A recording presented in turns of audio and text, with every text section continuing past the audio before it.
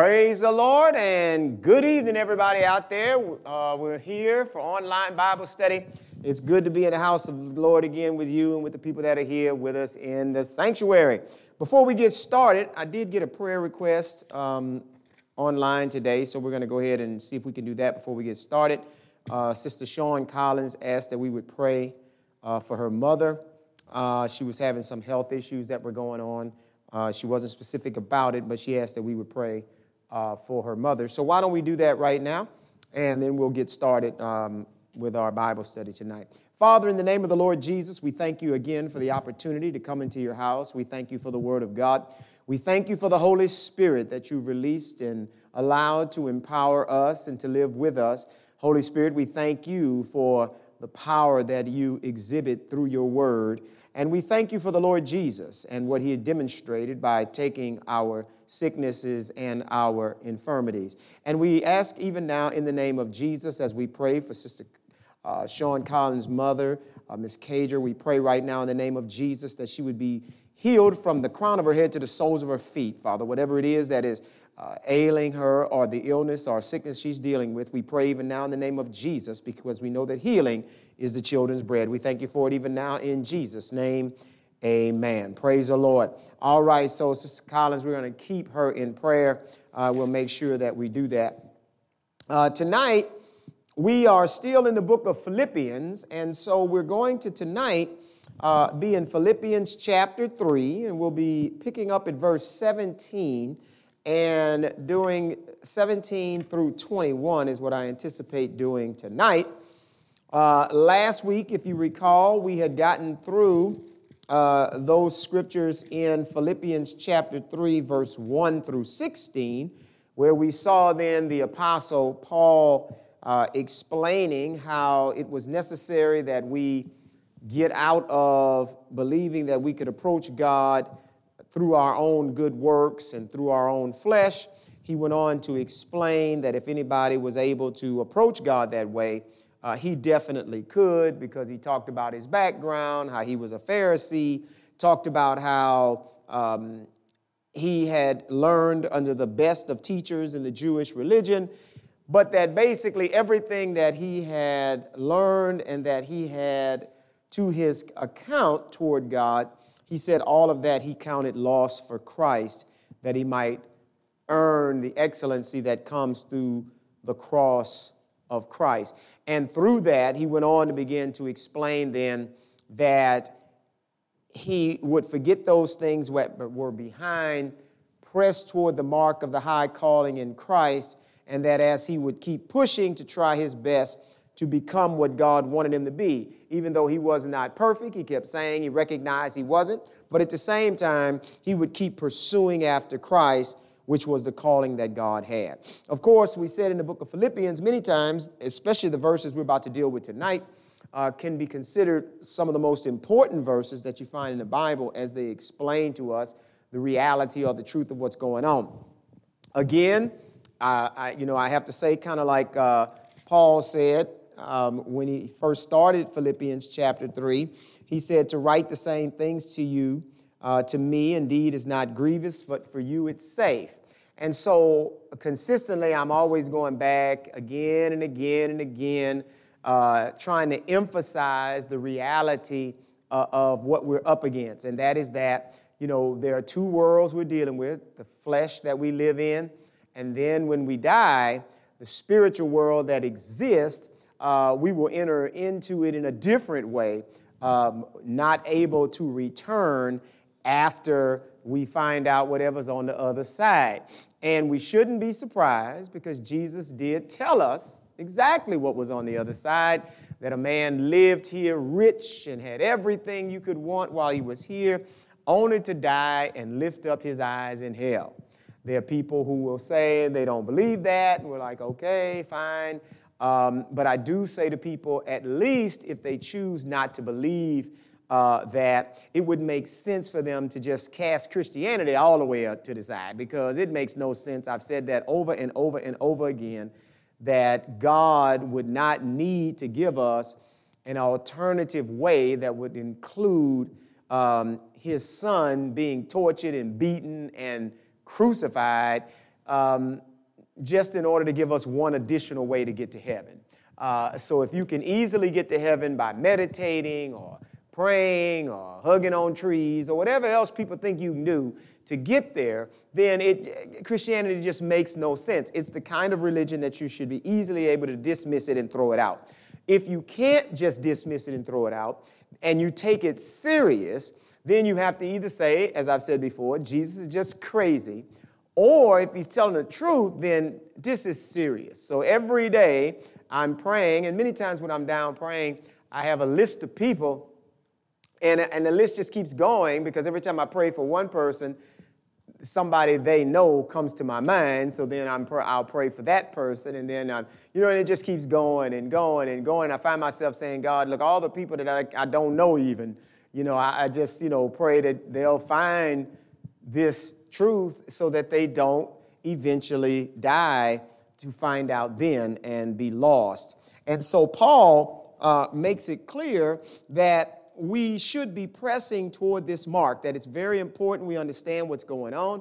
When we recognize the cross and recognize what happened, we see then what God thinks about the world. Now, and there's nothing we can present to God. It doesn't matter how much money we made, what kind of businesses we did, whatever we did, God's going to let us make it clear to us. None of this matters when it comes to what he believes in terms of your salvation and what's important in terms of recognizing what God places his value on. This is why the Bible says consistently, rich people despise the poor, but God has chosen the poor. And in one place, the Bible says, look out amongst you. You don't see a lot of rich. You don't see a lot of famous. You don't see a lot of people like this. And it's not because, and then it goes on to say, God has chosen the things that are despised. It doesn't mean that God has purposely said only poor people and people who don't do well and all that will get to go to heaven. That's not what happened. What he's saying is that men tend not to recognize the need for God when they're doing that well down here. They just seem to have it all together. And so whatever they tend to believe is true in their minds, that's the way they pursue things. And so ultimately, this is why Jesus said it's hard for a rich person to get into heaven, mainly because they rely on their own effort, wealth, etc., to live life, and there's no real need, they see at least, for God. Therefore, they end up missing it, only to end up like the rich man who the Bible tells us ended up in hell, looking up saying, please send somebody back to tell my brothers about this place. And this is why I'm saying that, again, like I said before, that it would be easy to dismiss it, but this is scary if you think about it, because Jesus, he didn't joke. He didn't say hey, let me tell you a joke about something that happened. He said, no, there was a certain rich man, and he describes the man, and he tells us what happened in the man's life, tells us about the poor guy who had a name. He just didn't bother to name the rich guy. He named the poor guy, and then when it was over, tells us what happened. So I keep just saying to everybody, you don't want to be deceiving yourself, and you don't want to be living in a way that you think you're doing all right, only to find yourself either outside or not so bad losing your rewards, because I guess at least, like Peter said, we get saved, but as by fire, just everything else gets burned up. Of course, I would not like to have worked my whole life doing something and then get to heaven and God's like, everything you did is you wasted your time. It's like, wow, you don't want to do that either. But at the same token, you definitely want to make sure that you've got this part right. This is what he then says, beginning, and we're going to read verse 17 through 21, and then tonight we're going to focus our attention on this and dig a little bit deeper. He says this in verse 17, brethren, be followers together of me, and mark them which walk so as you have us for an example.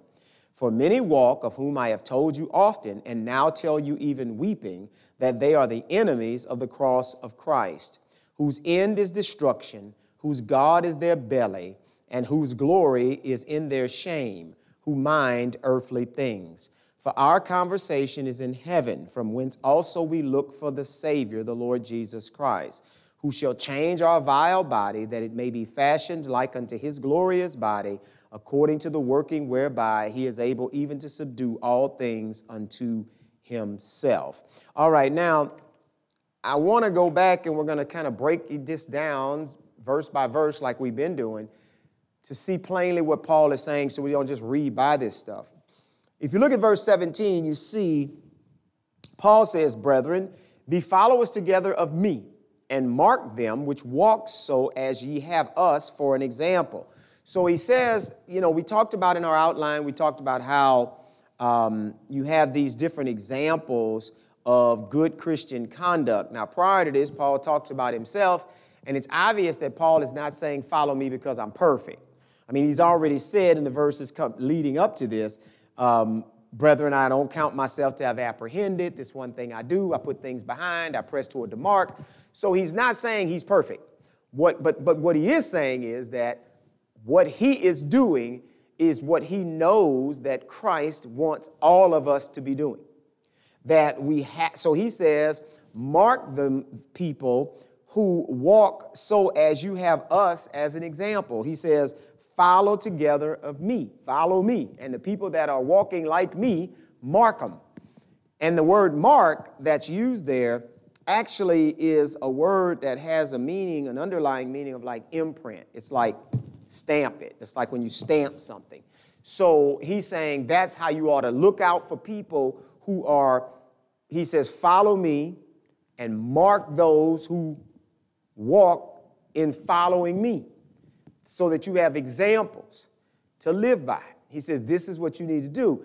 So, and then he goes on to start telling us why this is the case. He's saying that you got to do this because there's a lot of people who are claiming to be Christians and a lot of people who are claiming to be following God. And he says, they're not, and you need to get the right examples. He says, so you're not going to have an excuse if you get there and you follow this one and said, well, this is what they were doing, and I thought it was okay because they said they were a Christian. They looked like they were doing okay.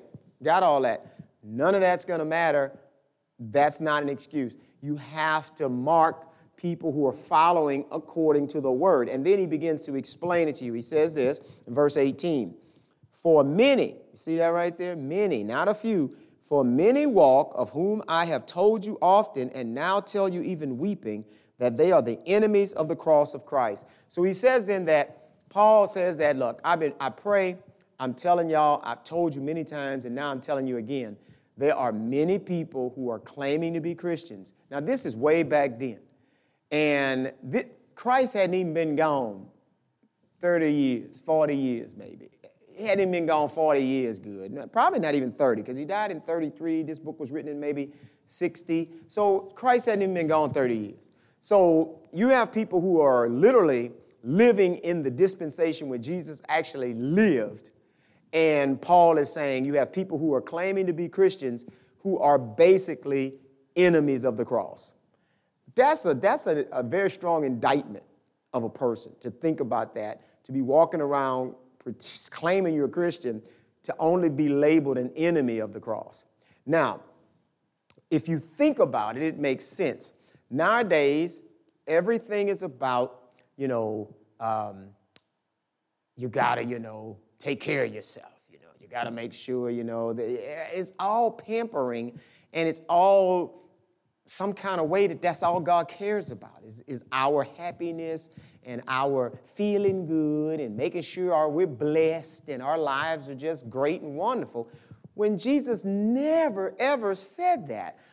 Jesus' biggest thing was, if a man wants to come after me, let him deny himself, take up his cross, and follow me.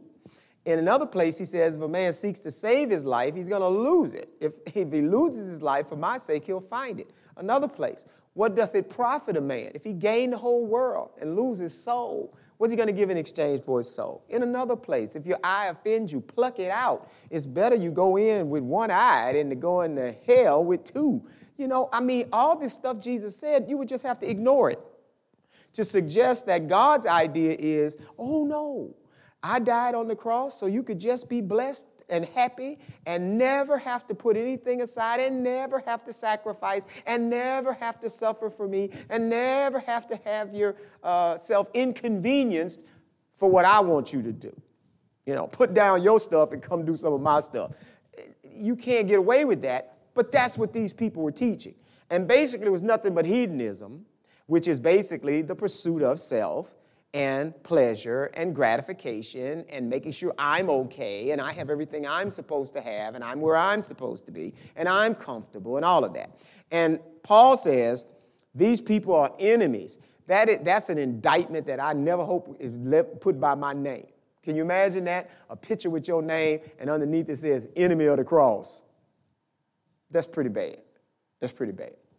Now let's look at the next verse, and he's going to explain to us what these people look like. And he tells us what's going to happen.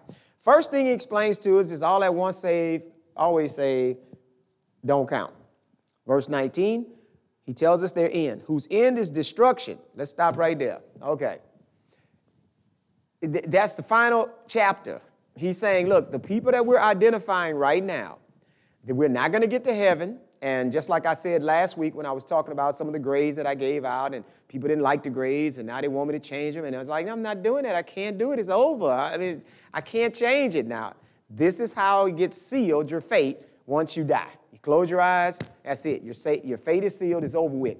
And Paul says these people that we're about to discuss today, right now, when it's over, their end is destruction.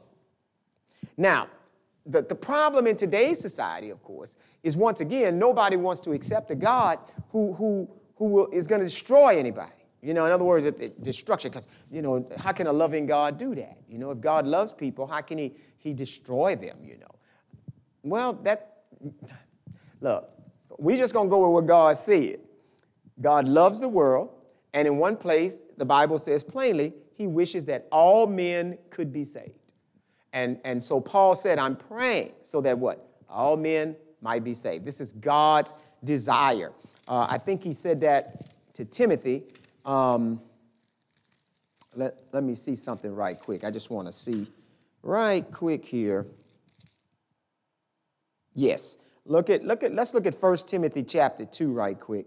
1 Timothy chapter 2, and we're going to look at verse 1 through 6. 1 Timothy chapter 2, we'll look at verse 1 through 6. And look at what he says.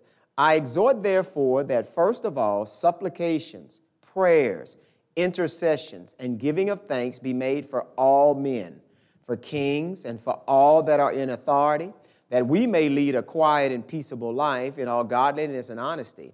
For this is good and acceptable in the sight of God our Savior, who will have all men to be saved and to come unto the knowledge of the truth. For there is one God and one mediator between God and man, the man Christ Jesus, who gave himself a ransom for all to be testified in due time.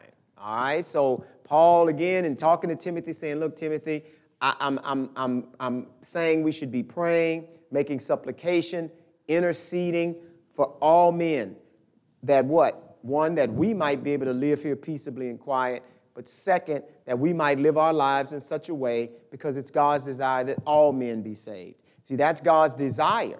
So a lot of times people will say, and here's a prime example of something that God can't do. That sounds real funny for people. They're like, what do you mean God can't do it? Well, that's something that God obviously can't do. He can't save everybody. Because however he set it up, in his sovereignty, he set it up in such a way that he can't step into your arena of what it is you got to do. You must make the choice, and you must decide what to do. And if you choose not to do it, well, so be it. You won't be saved. And there are some people, some faiths, some Christians that believe that God will draw you to him, and if God draws you, that's the only way you can get saved. I don't believe that. I don't believe that. So some will say that they call what I believe a work. So you're participating in your salvation. What you're basically saying is that, you need to help God to save you. And the Bible says that you can't help God.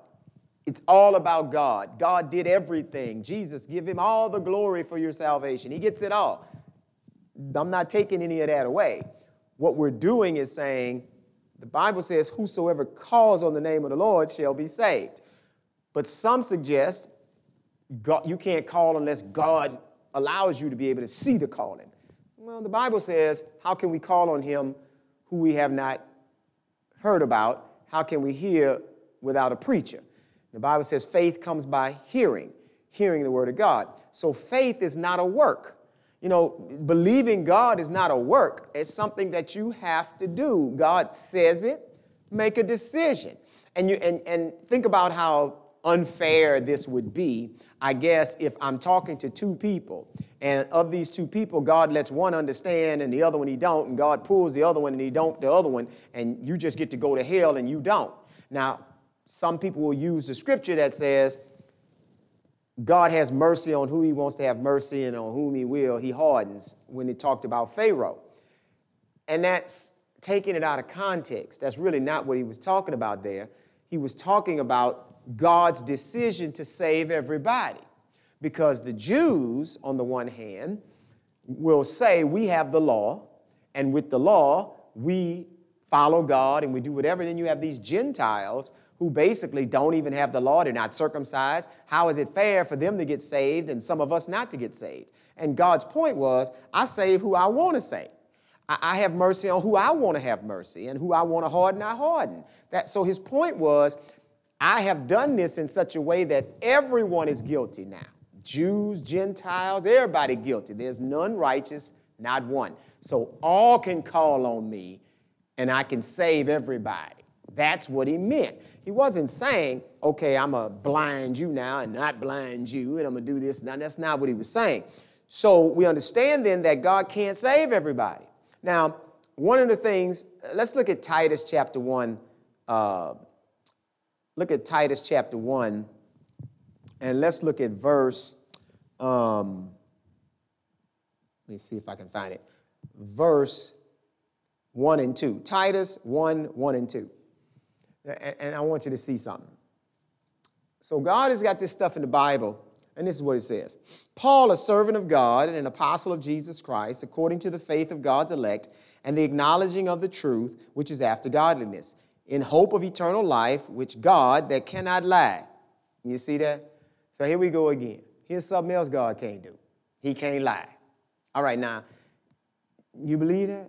Okay, so if you believe that God cannot lie, he can't lie, right? That means he's telling you the truth. Okay, well, let's go back to Philippians and see what he said.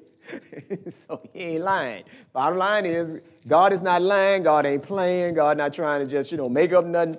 This is the truth. All right, here it is. This is what God says. Paul said, mark people, he said in verse 17, mark them that to follow me, mark people that follow as I do. Then in verse 18, because many of them I've told you, and now I'm telling you weeping, they're enemies of the cross of Christ. The end is destruction. So God ain't lying, that's destruction. And then he starts telling you who they are. So we're going to look at 3 attributes.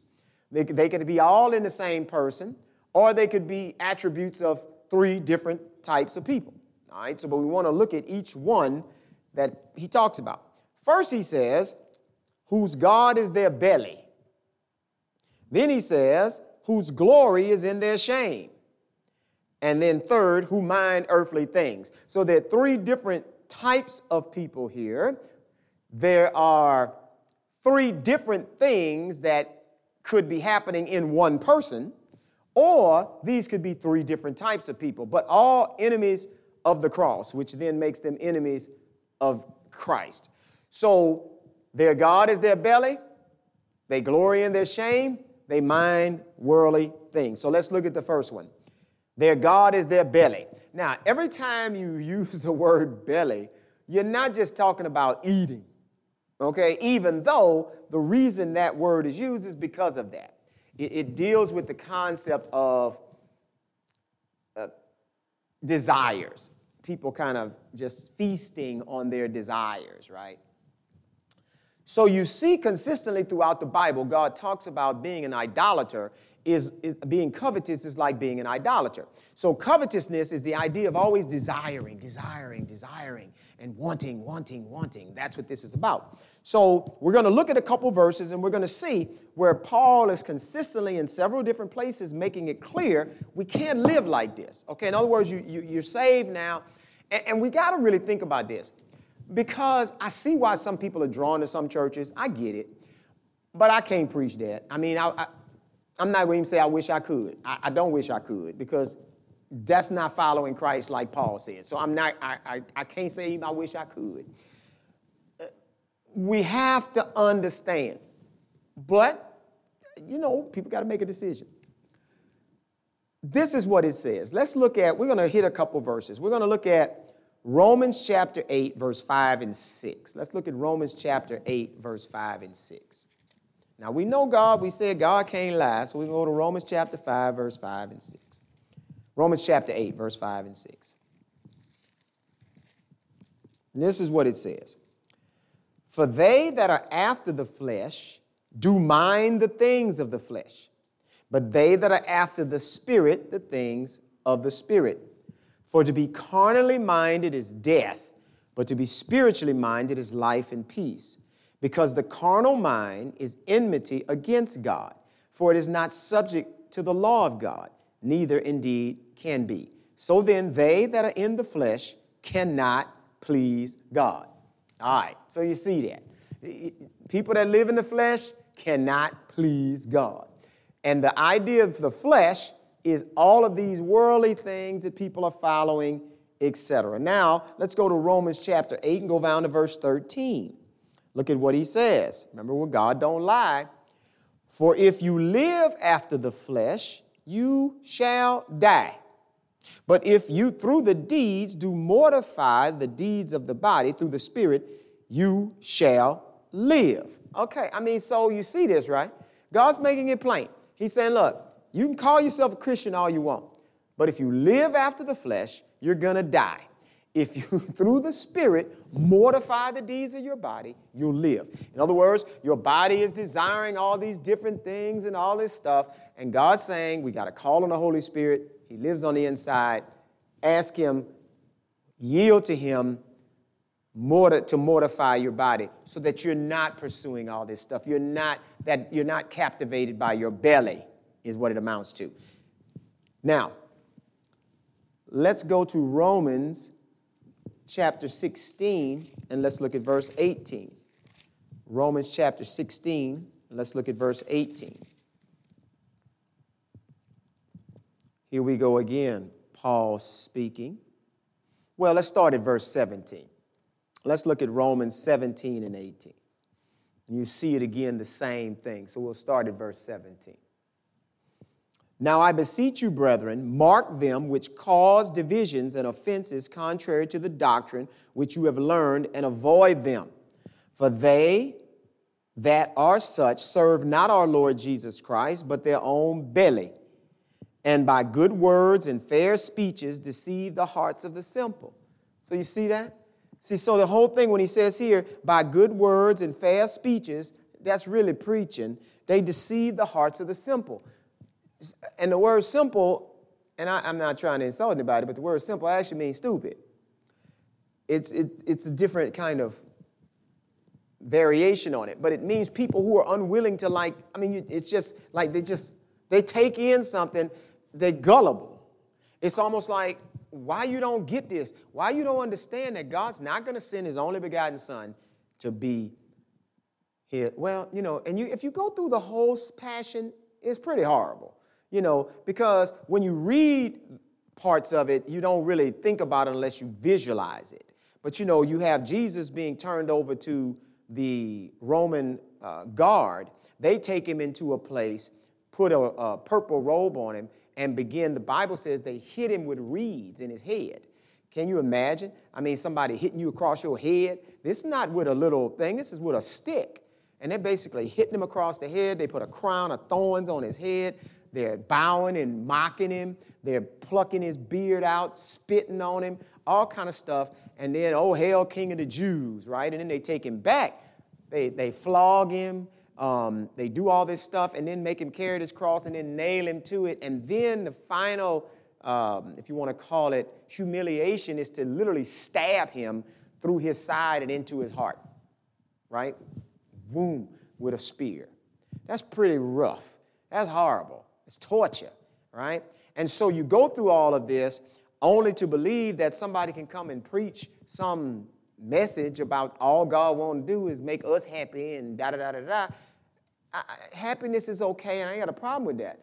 But we need to understand that Paul says, don't follow these people whose God is really their belly. All you got to do is look at their lifestyle. Everything is about flash and dash and more and how you're going to go higher and how you're going to this and all that stuff that God is saying, that's not what he's about. But if you allow yourself to be deceived and be simple, stupid, stupor, in a stupor, people talking to you, God's not going to what? Allow you to escape because you allowed yourself to be deceived. Because that's the word he says, deceived. Now, I want to go to Ephesians chapter 4, and let's look at verse 17 through 19. Ephesians 4, verse 17. And so just look at the continuity of what Paul is constantly saying. So here we are now, Ephesians 4. We'll look at verse 17 through 19. This is what he says. This I say, therefore, and testify in the Lord that henceforth that you walk not as other Gentiles walk in the vanity of their mind, having the understanding darkened, being alienated from the life of God through the ignorance that is in them because of the blindness of their heart, who being past feeling have given themselves over to lasciviousness, to work all uncleanness with greediness. All right, you see that? There we go again, being greedy, and that term greedy dealing with the whole idea of not having enough. That's why we use the word belly there, because it's like not having enough, constantly. There was a quote that a commentator used. It came out of, I can't remember, it was one of these Greek, plays or something, right? And the guy who is making this speech basically is saying he doesn't believe in God, he doesn't believe in sacrificing to gods, and basically what he says is, I don't sacrifice my sheep or any of my things to these gods. I sacrifice to my own self. I eat, I drink, and I have a great time, and I bring no trouble on myself. This is the God of wisdom of men. My God is my belly. And so basically, he's saying, I'm not sacrificing my animals and my stuff to some God that I don't even know where he is, and I'm not just going to trouble myself. I'm going to be happy and do the best I can because my God is my belly. I satisfy myself. And this is exactly what Paul keeps trying to get everybody to understand. You have Christians who are living just like that. And so all the people in the world, all the stuff in the world, all the trouble, all the sickness, everything going around them, they don't care because they're too busy feeding their own God, who is their belly. And Paul says, don't walk like other Gentiles walked in the vanity of their minds. Okay, being alienated, which means they can't even get to the life of God because of the ignorance that's in them because their heart is blinded. They can't even see the truth. So we see then that the concept of belly is centering around all of the worldliness and other things that go on in life, right? So that's that first thing. Now, so you'll be able to see when I start dealing with the next one, how you could have a person that really is has all this stuff going on, but it also could be three different types, all right? The next is they glory in their shame.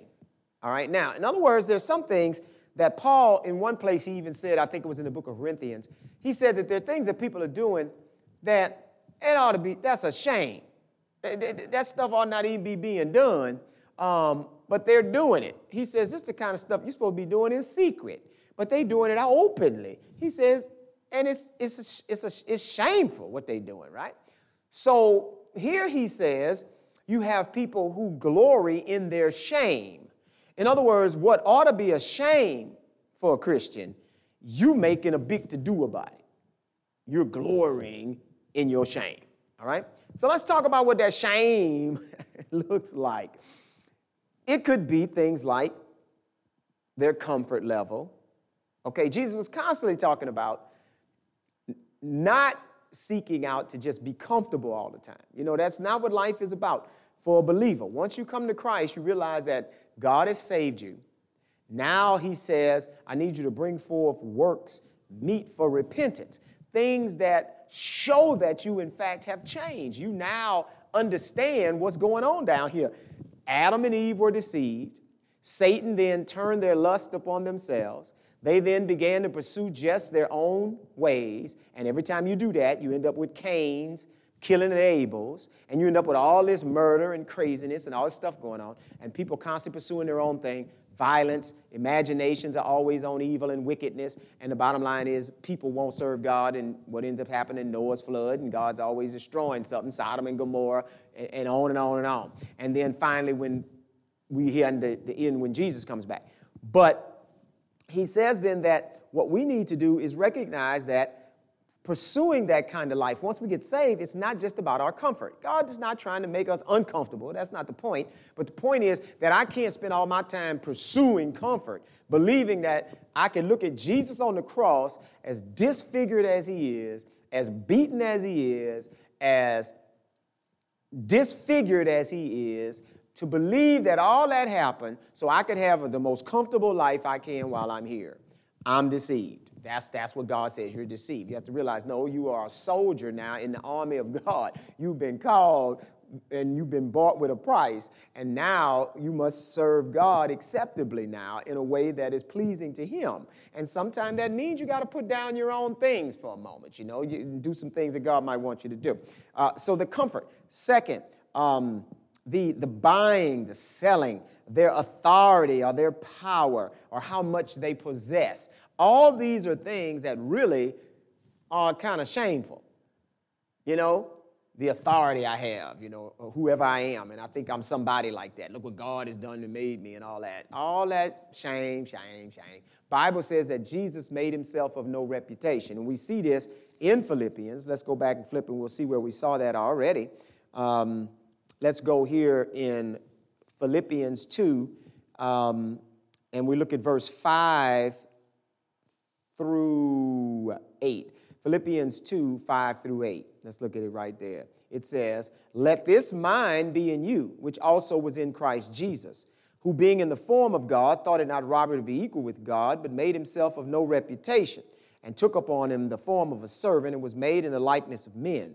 And being found in fashion as a man, he humbled himself and became obedient unto death, even the death of the cross." All right, so think about what they're saying, what Paul is saying here. He's saying that Jesus, there came a point where Jesus fully understood who he was.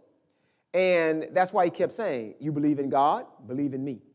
Wow, who says that, right? He's going around constantly making it clear that he is the Son of God. You can believe in him. He was with the Father before. He and the Father are one.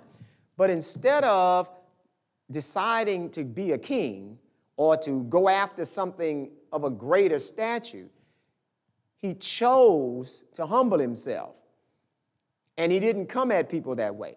Matter of fact, once they said that they were going to make Jesus, he perceived they were going to force him to be king. Jesus went off and hid himself because that he knew it wasn't his time for that. And so he purposely humbled himself and stayed in a humble position, whereas think about all the power he had. Jesus could walk on water.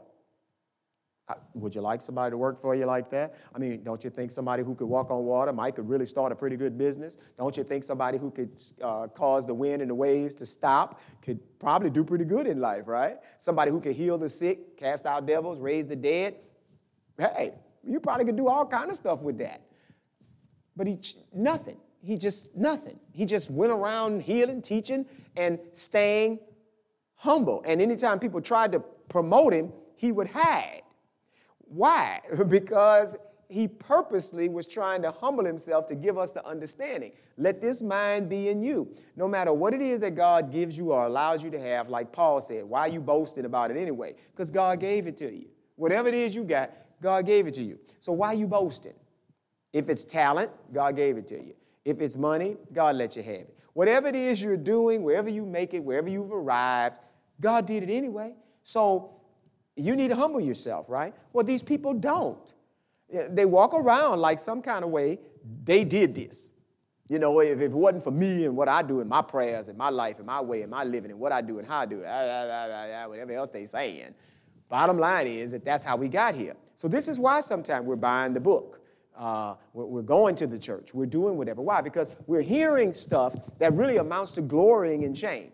Because what you're trying to convince me of when the Bible says, you know, one waters, another plants, and God's the one who gives the increase anyway. I mean, when it's all over, God's the one doing stuff. So none of us have any secret formulas or any of that. But the reality is we can find ourselves glorying in shameful things, whether it's on your job, wherever it is, right? The things that I've accomplished, I've achieved, etc. Now, you can see how you could separate these two out.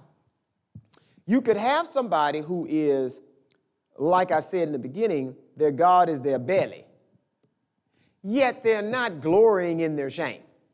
In other words, they don't go around doing all that stuff I just said. Oh, but they about the good life now.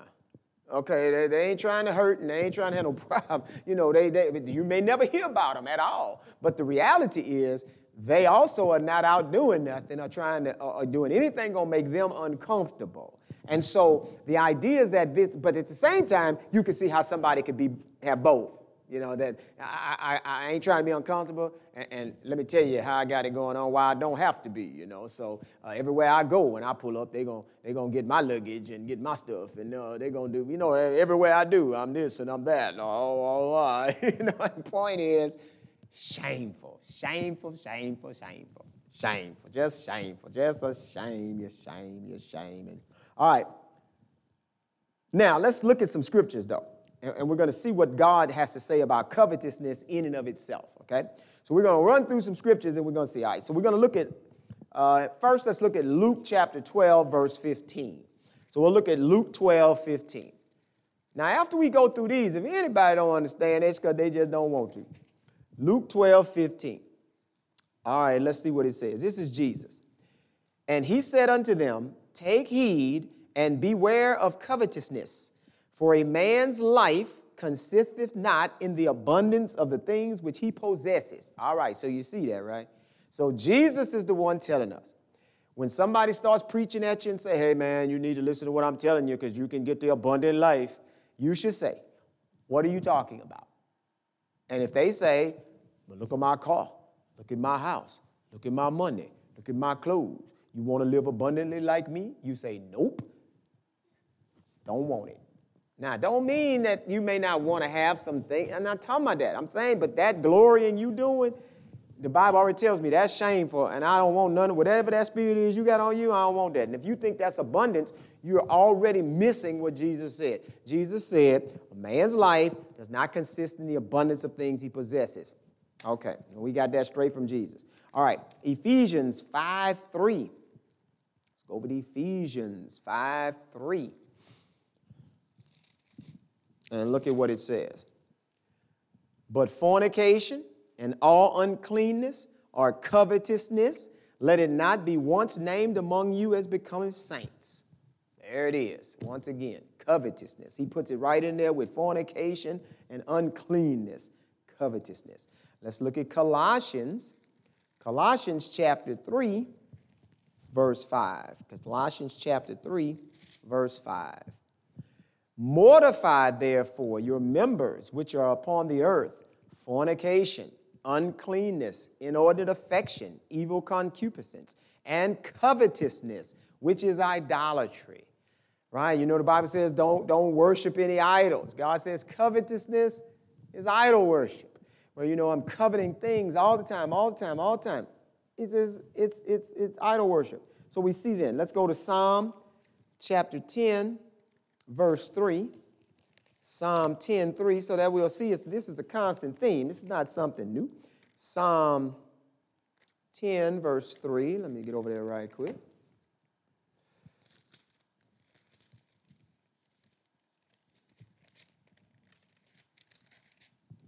All righty.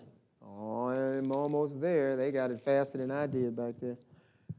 Here we go. For the wicked boasteth of his heart's desire, and blesseth the covetous, whom the Lord abhorreth.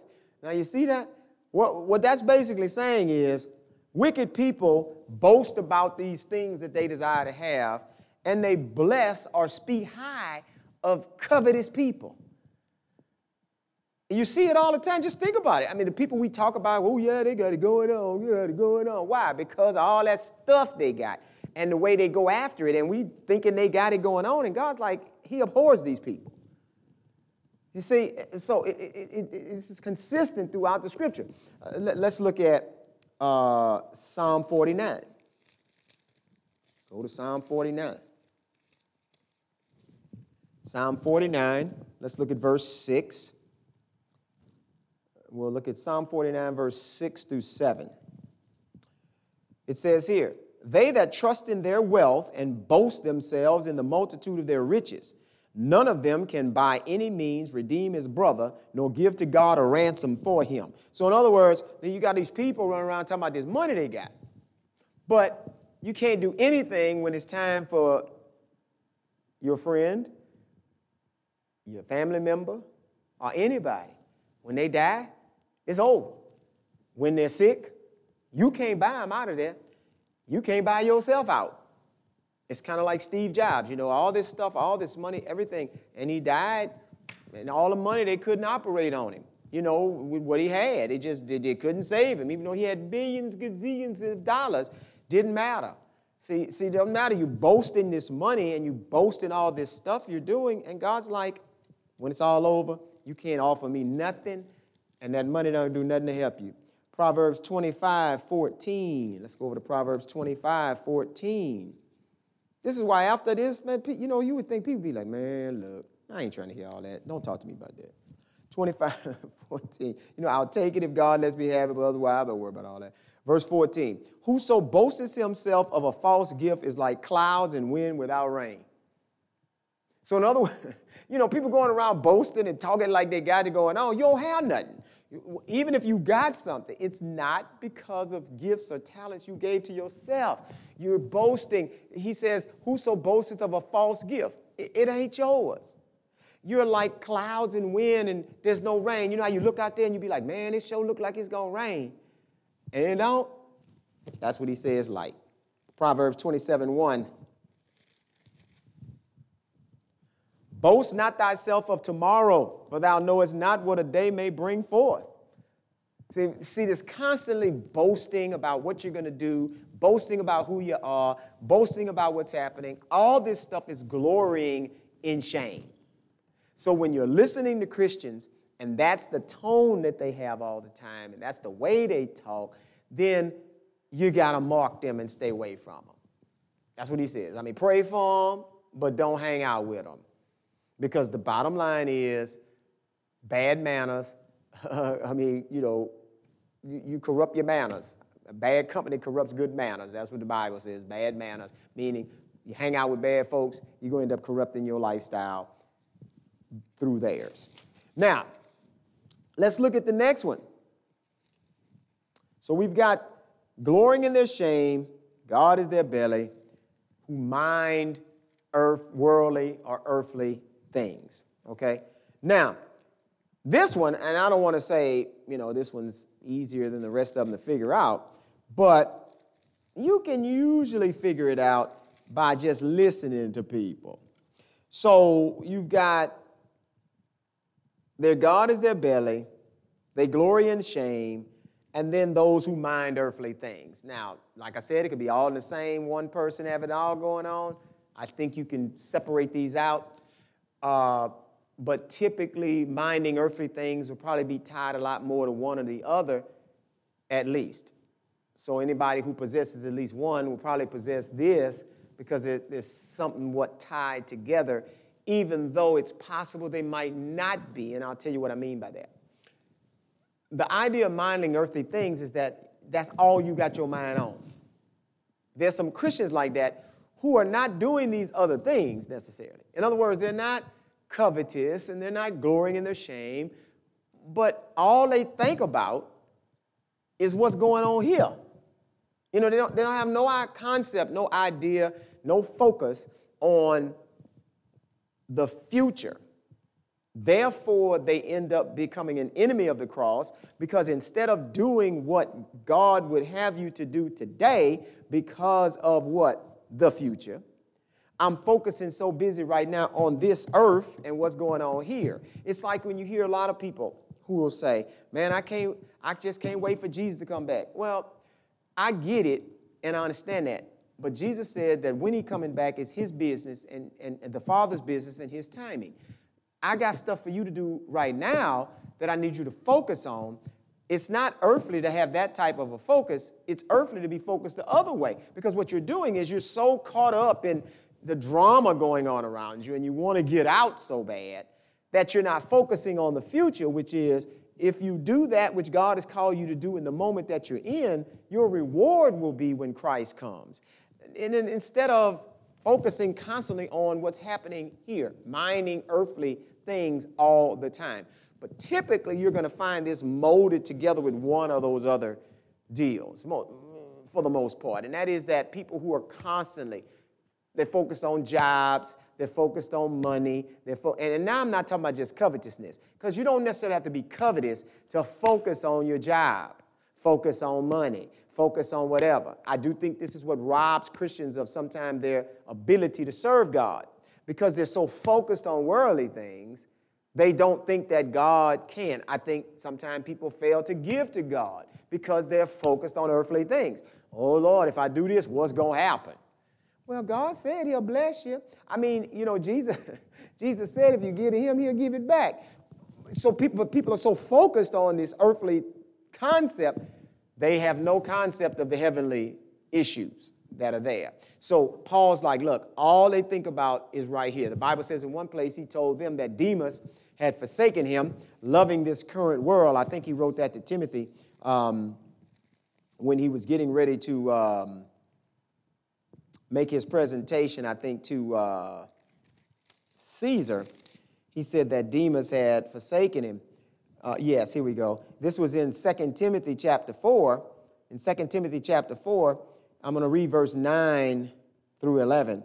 And Paul is talking now as he was referring to some folks. Now, Demas, prior to this, you find that Demas, his name comes up as one of the people who was helping Paul. And Paul's excited, he's helping him and all this kind of stuff, but it's getting rougher now.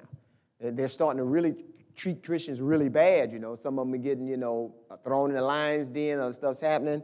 It ain't popular to be no Christian no more. So now, Paul said in verse 9, do thy diligence to come shortly unto me, for Demas hath forsaken me, having loved this present world, and is departed unto Thessalonica, Cretans to Galatia, Titus unto Dalmatia. Only Luke is with me. Take Mark and bring him with thee, for he is profitable to me for the ministry. So Paul was in a situation where this guy Demas, he says it plainly. He's forsaken me. He loves this present world more so than the one to come, because the threats that were coming at him and everything, I guess Demas threw his hands up. It's like, nah, I'd rather keep my life here. And it's a shame, because think about it now. This was like 2,000 years ago almost, right? So those guys have been dead so dead. They've been dead so long. I mean, your life is so short, and Demas gave it up.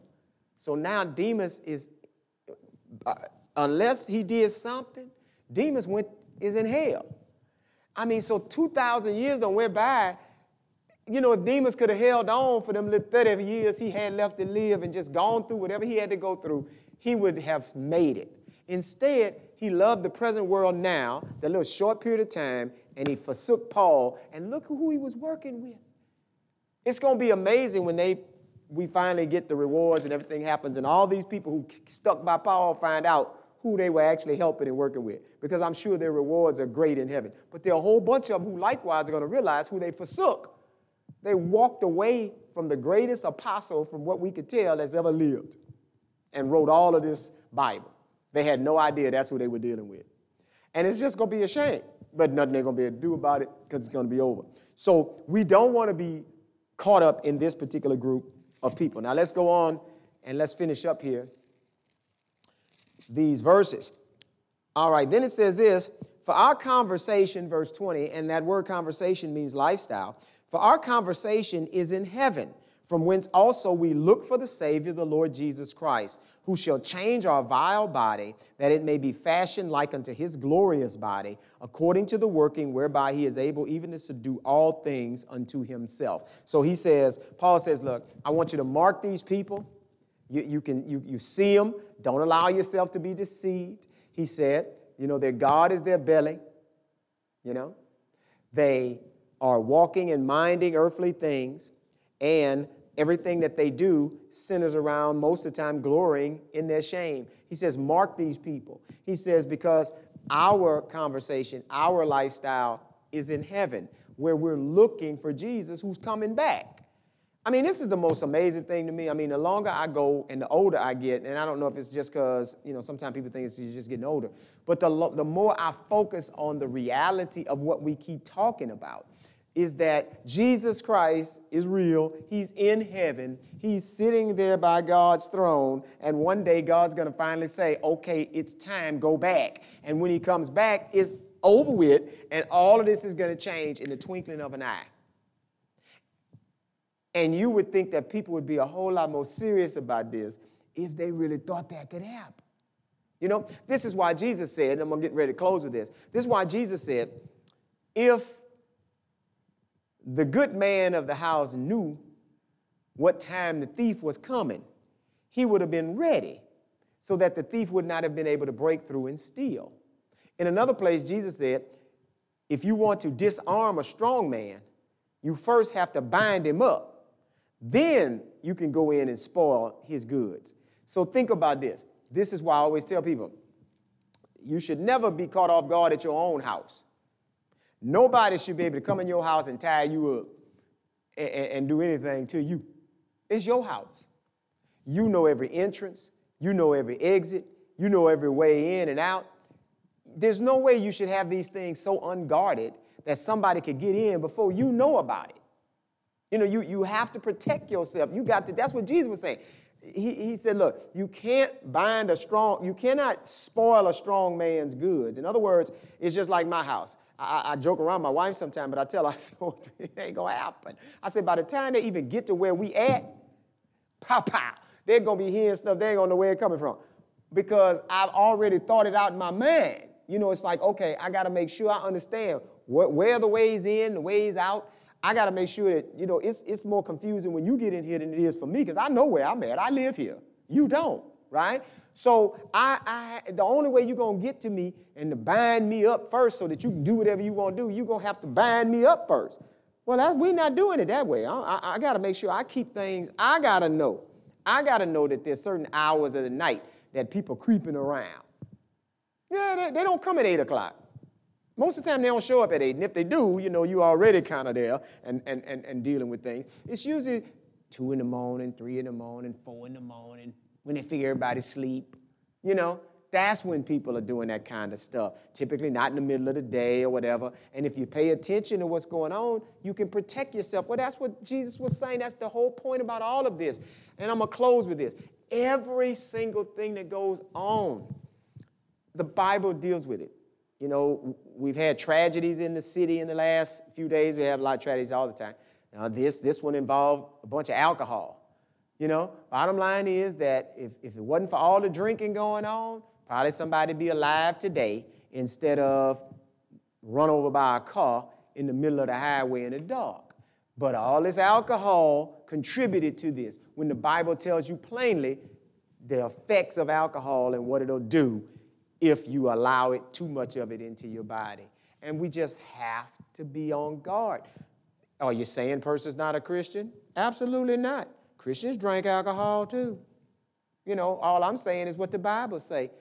Too much of anything could get you in trouble, because the devil is always walking around like a roaring lion seeking whom he can devour. So if we get involved in things that are not godly, and we end up in a situation where we have put ourselves in a place where we can get attacked, the devil have an attack coming. I mean, the Bible says he walks around like a roaring lion, seeking whom he can devour. So if you give him something to devour, he'll take a shot at it.